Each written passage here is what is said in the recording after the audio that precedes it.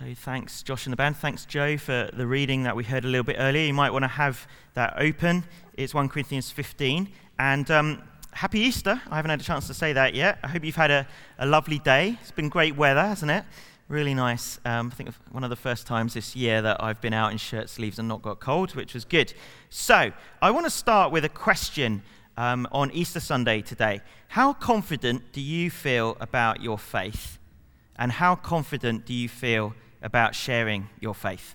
Now, you don't have to tell anyone the answer. Just think about that for a moment. Right now, at this point in time, what are your answers to those questions?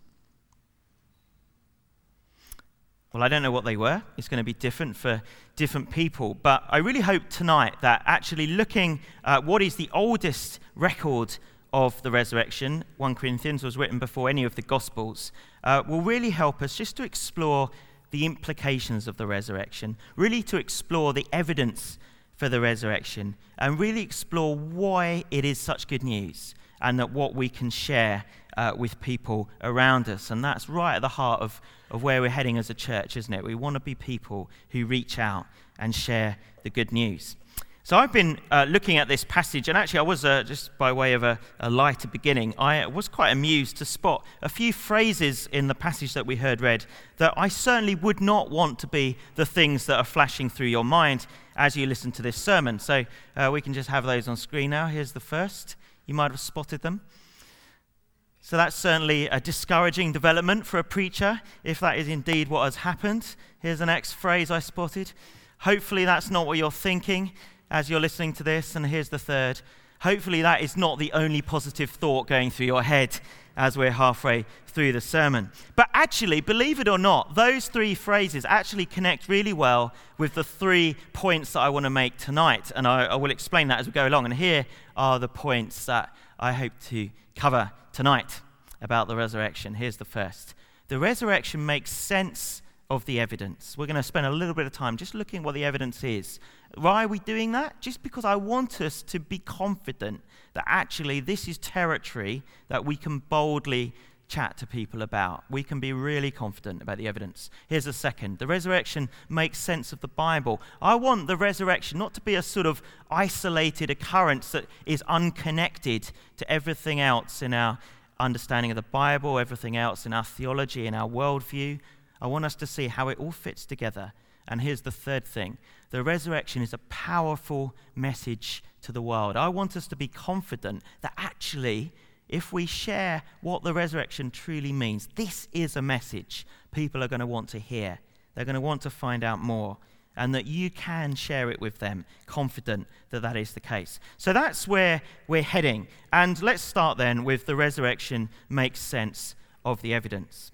And I highlight this because it is vital that we remind ourselves just how strong the case is, just how strong a card the resurrection is to play. It seems to me that God has given us different degrees of evidence and support historically and in other ways for different aspects of Christian understanding. But the resurrection has the strongest evidence of all, I would suggest. God has made sure that we can be absolutely certain about the thing that we most need to be certain about.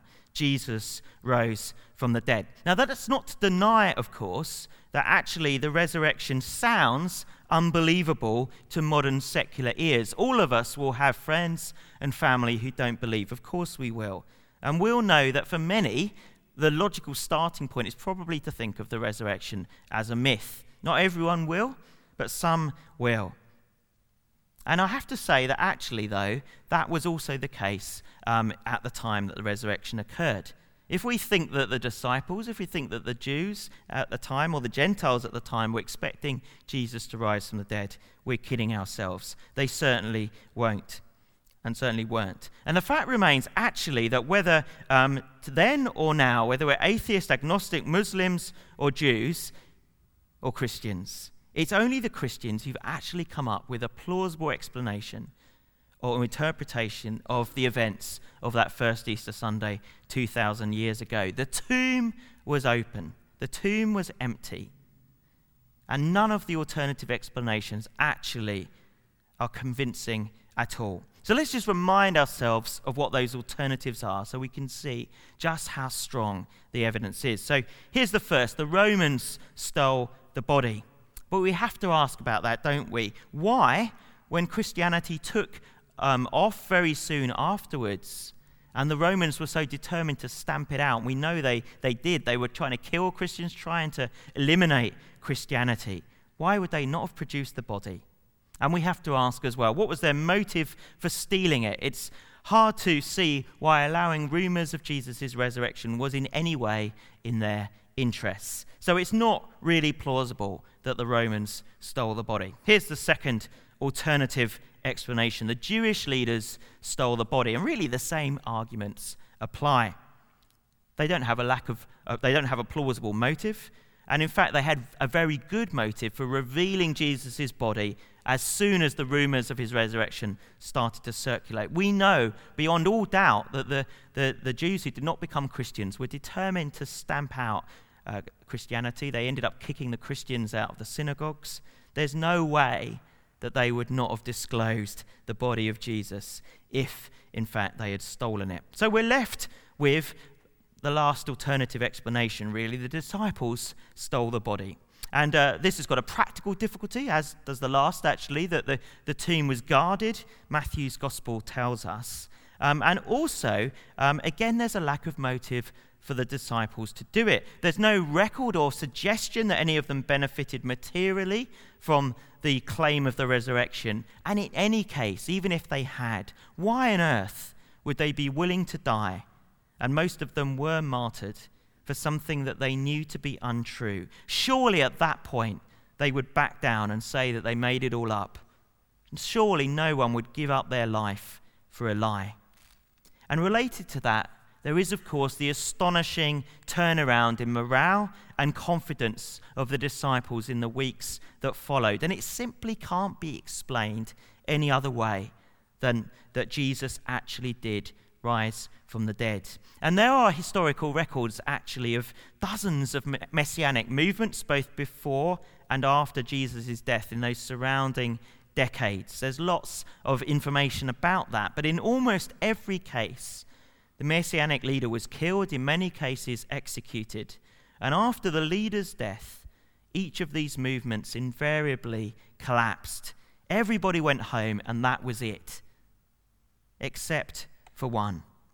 Only one of these movements did not collapse after the death of its leader. And not only did it not collapse, it exploded. In the course of about 300 years, the whole of the Roman world had heard the gospel. Many had come to faith.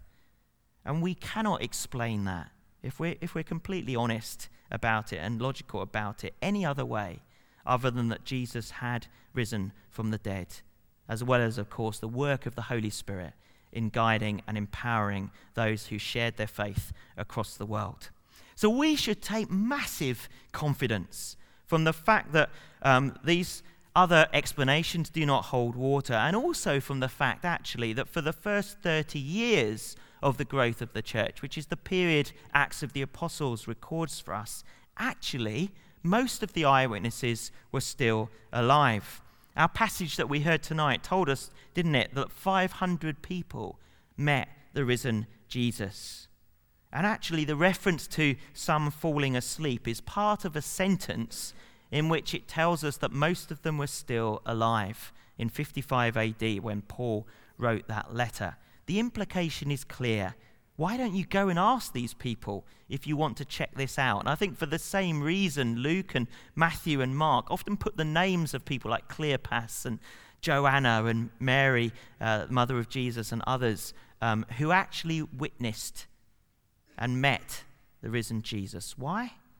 Because I think they wanted to encourage people just to go and talk to them, just find out. And with the travel that went on at that time, you can be sure that if Jesus hadn't risen from the dead, that would have been exposed. And yet, it was not. Equally, you'd say too that if the writers of the Gospels had actually wanted to make this up, they would never have chosen women as the first eyewitnesses. Why do I say that? Because we know at that time women had low status. We know that their evidence, their testimony, was not admissible in court, neither in Roman nor Jewish law. So the only reason the gospel writers put them in as the first eyewitnesses must be because they really were. There's no other logic for doing it. So, put all that together, what have we got? I think we've got that the resurrection is the only explanation that makes sense of the evidence. No other explanation does.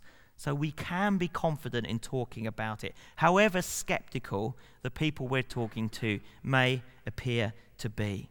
Ask them what they think happened and see where it gets you. The resurrection is very, very solid ground, and we can be confident in talking about it. So that's my first point then. Here's the second. The resurrection makes sense of the Bible. And that's what that phrase, our preaching is useless, is getting at. It comes within a section of that letter in which Paul shows that if the resurrection didn't happen, actually the whole of Christianity falls apart. There's no point in preaching. There's no point in being here tonight. We might as well all go home. And let me just read some of the verses that really drive that home in that chapter of 1 Corinthians. Paul says this, verse 14, "If Christ has not been raised, our preaching is useless, and so is your faith." Verse 15, "More than that, then we are found to be false witnesses about God." Verse 17, "If Christ has not been raised, your faith is futile. You are still in your sins." Verse 18, "Then those who have also fallen asleep, that is, who have died as believers, are lost. If only for this life we have hope in Christ. We are of all people most to be pitied." Really, really strong words, isn't it? Paul realizes that the whole thing is pointless if Jesus didn't rise from the dead. But the fantastic thing is that God has given us the evidence so that we then can know that he did. And on that, actually, the whole Bible finds its foundation and fits together. And I want to talk a little bit more about that now. So, the gospel, the good news of Jesus, is that through Jesus dying in our place, we can be forgiven and we can enjoy eternal life with God. God is for us. That's our theme this Easter, and that's what the gospel is all about. But the proof that the cross worked and that we too can be resurrected is that Jesus rose from the dead. Without it, the cross and Jesus' ministry was simply a tragic failure, and his words were simply empty promises. And the resurrection is actually key to understanding the whole Bible, not just the New Testament, but actually the Old Testament as well. And I don't know if you've read the account of the road to Emmaus, Luke 24, where Jesus walks alongside two downcast disciples who don't realize who he is. And they start talking to him about how sad they are, about how devastated they are, about what has happened. And it's interesting, Jesus starts chatting to them, and the moment of revelation comes when Jesus says to them, "How foolish you are, and how slow to believe all that the prophets have spoken." And this is the interesting bit, what comes next. "Did not the Messiah have to suffer these things and then enter his glory?" And beginning, not with Isaiah 53 or one or two of the other famous prophecies, but beginning with Moses and all of the prophets, he explained to them what was said in all the scriptures concerning himself. So what must that conversation have been like? What did Jesus say? We don't actually know. It's not recorded for us. But we can actually, by thinking about how the Old Testament points to Jesus, we can actually suggest it might be a little bit like this. Well, he may have started with the major prophets like Isaiah. And what the disciples would have known is that Isaiah, in the first half of it, predicts this great king who is coming. And they were very keen on that bit. Everyone was excited about the Messiah being a great king. Of course, they thought that he was coming to overthrow the Romans. And then you had the second half of Messiah. They would have, of the Isaiah as well, predicting someone called a suffering servant. And we'll be looking at that as we look at Isaiah next term. But I think the crucial next step that no one had made, and which Jesus probably would have started with, was to point out that actually they're talking about the same person. who would in fact be a very different sort of king, defeating not captivity to the Romans, but captivity to sin, as Isaiah 53 talked about. And then after explaining that, what might Jesus have said next? Well, perhaps he would have turned to the temple and the whole sacrificial system and said something like this. Well, let's just think about that. Do we really think that the blood of bulls and goats and little lambs really actually completely atoned for sins? That wouldn't make much sense, would it? But was it instead pointing to something? What if it was actually all pointing to the Messiah, who would be the ultimate sacrifice, who would completely atone for the sins of the people for all time? And then he might have turned to Ezekiel and Jeremiah, where it talks about a new covenant and this picture of actually God himself talking to people face to face, just like Jesus himself had done for those 4 wonderful years. And then he might have gone back to the patriarchs, the very first followers of God in Genesis and the subsequent books. For example, how the Messiah was actually like Isaac, the beloved son of the Father, who was offered as a sacrifice, but nevertheless did not succumb to the power of death. And then how he was like the good and compassionate brother Joseph, who in his glory was not ashamed to acknowledge his brothers, however lowly and abject their condition. And then how he was like the great sacrifice of the bishop Melchizedek, who offered an eternal sacrifice once for all. And how he was like the sovereign lawgiver Moses, writing his law on the tables of our hearts by the Spirit. And then how he was like the faithful captain and guide Joshua, leading us into the promised land. And then how he was like the strong and powerful Samson, who by his death has overwhelmed all of his enemies. And then how he was like the victorious and noble King David, bringing all rebellious power to subjection. And then how he was like the magnificent and triumphant King Solomon, governing his kingdom in peace and prosperity. For do you see, once the resurrection happened and Jesus explained what it meant, they could see that the whole of the Bible and the whole of God's intervention in the world actually pointed to him. Imagine what it would have been like having that explained to you on the road to Emmaus, and imagine what it was like going back to the other disciples and explaining it to them later on as well. It must have blown their minds, and yet it should blow ours too.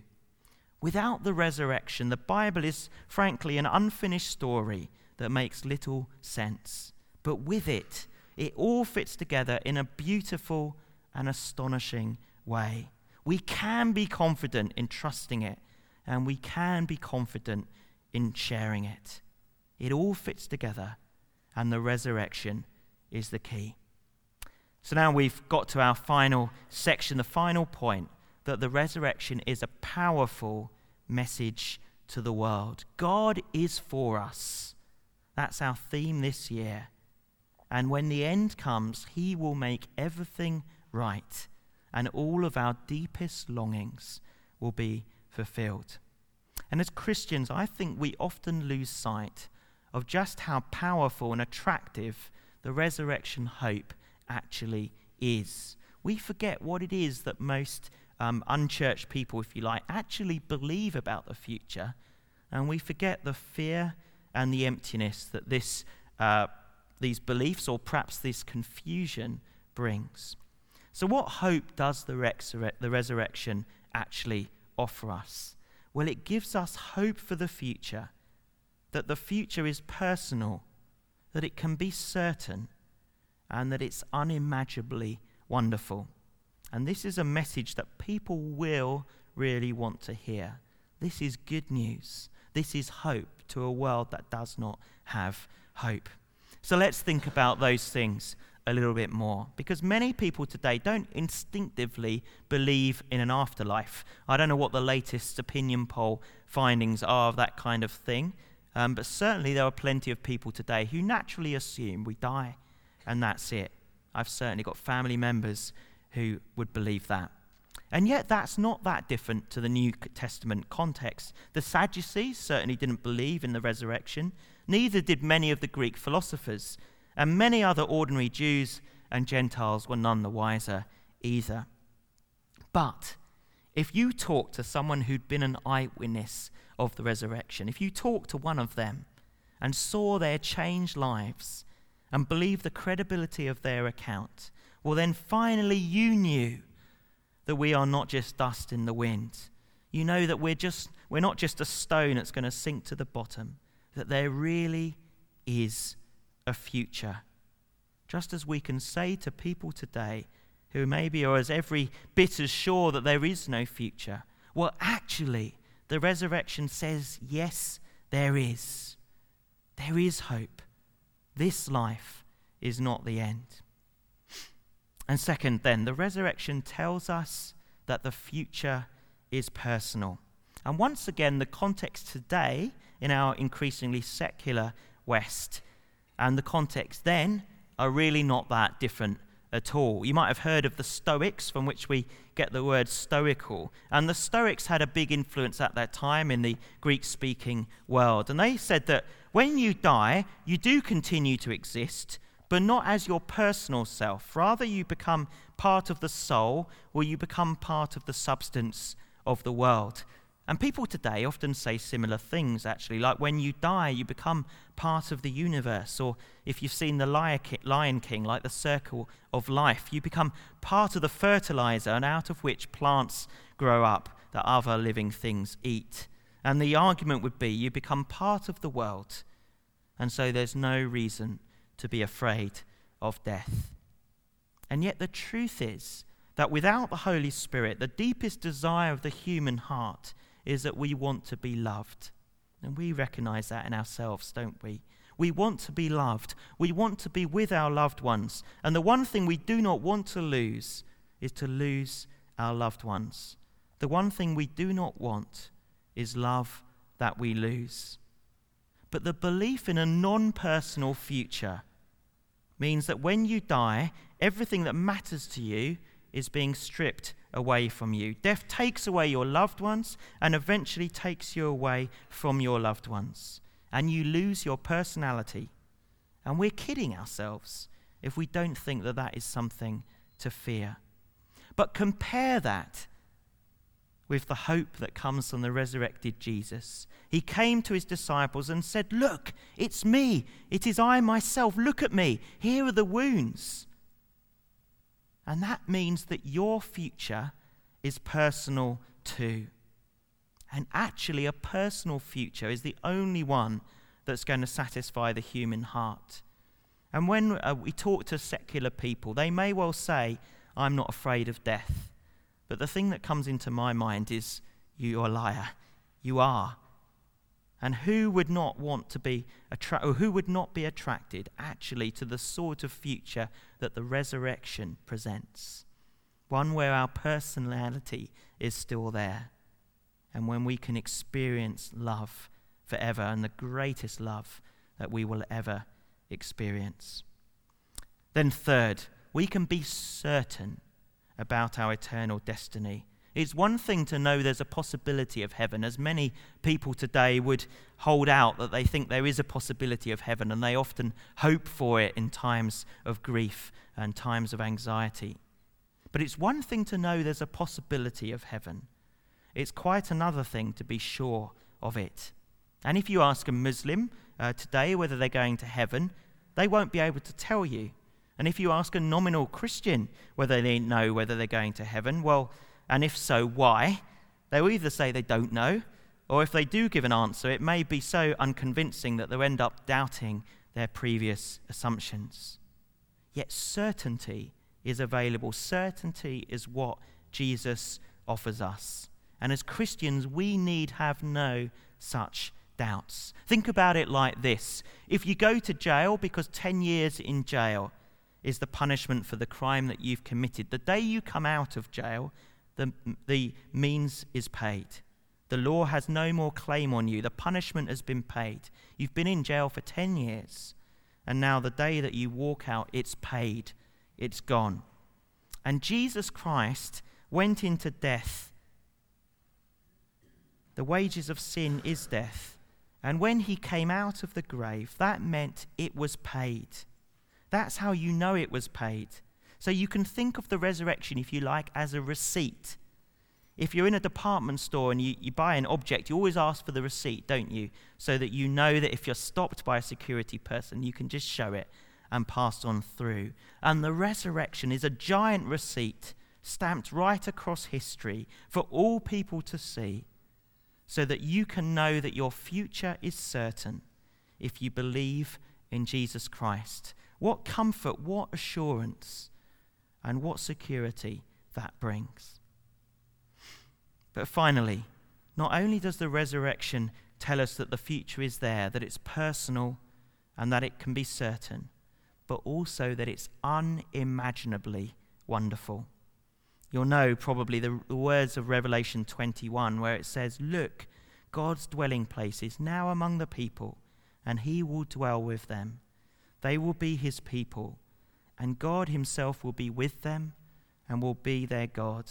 He will wipe every tear from their eyes. There will be no more death or mourning or crying or pain, for the old order of things has passed away."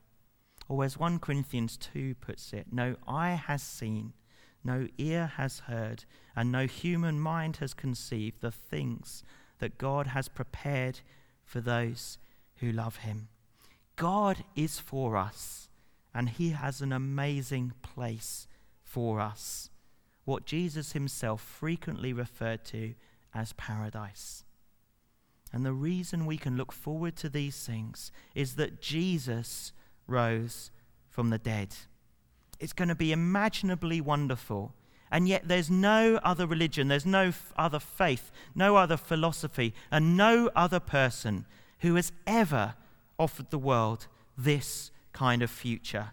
A future that's there, a future that's personal, a future that's certain, and a future that is beyond our wildest dreams.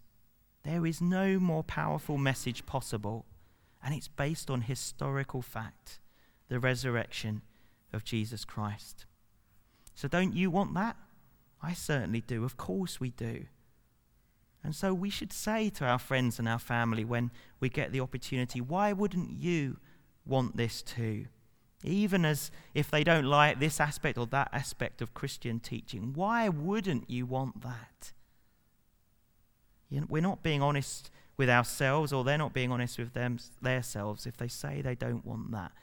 The picture of Christian hope confirmed by the resurrection is a wonderfully compelling, attractive, enticing hope. And actually, it's what everyone wants. It fulfills their deepest desires. Our job is just to help people to see that and see what it really means. Well, I started with those questions, didn't I? How confident do you feel about your faith? How confident do you feel about sharing your faith?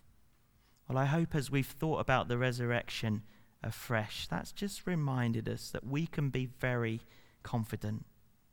God has given us everything we need, and the resurrection is the key. The resurrection is the proof. The resurrection is the receipt. The resurrection is the ticket. The resurrection is the promise. And it is a wonderful thing to share with absolutely anyone who's willing to hear it from us. So I want to pray for us now and pray for us through the rest of this service as we respond, that actually God would be building in us the confidence that he wants us to have, and that he would be building in us the willingness to be used, the boldness, and the love that wants everyone to hear this message for themselves. So let's just take a moment just to maybe just say to God where you feel at with those questions at the moment. How confident do you feel? And I want to then just pray for us now.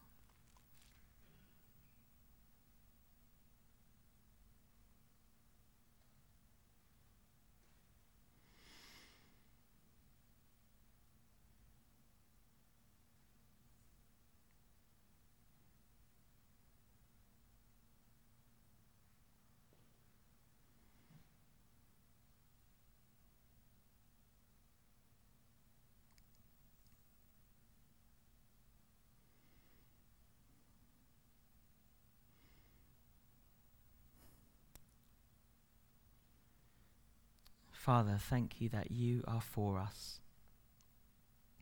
And Lord, I pray for every person here tonight, that you would strengthen us in our conviction that we can share this good news, that we can be confident that this truly is a wonderful hope, and that it is actually the answer to what everyone is longing for.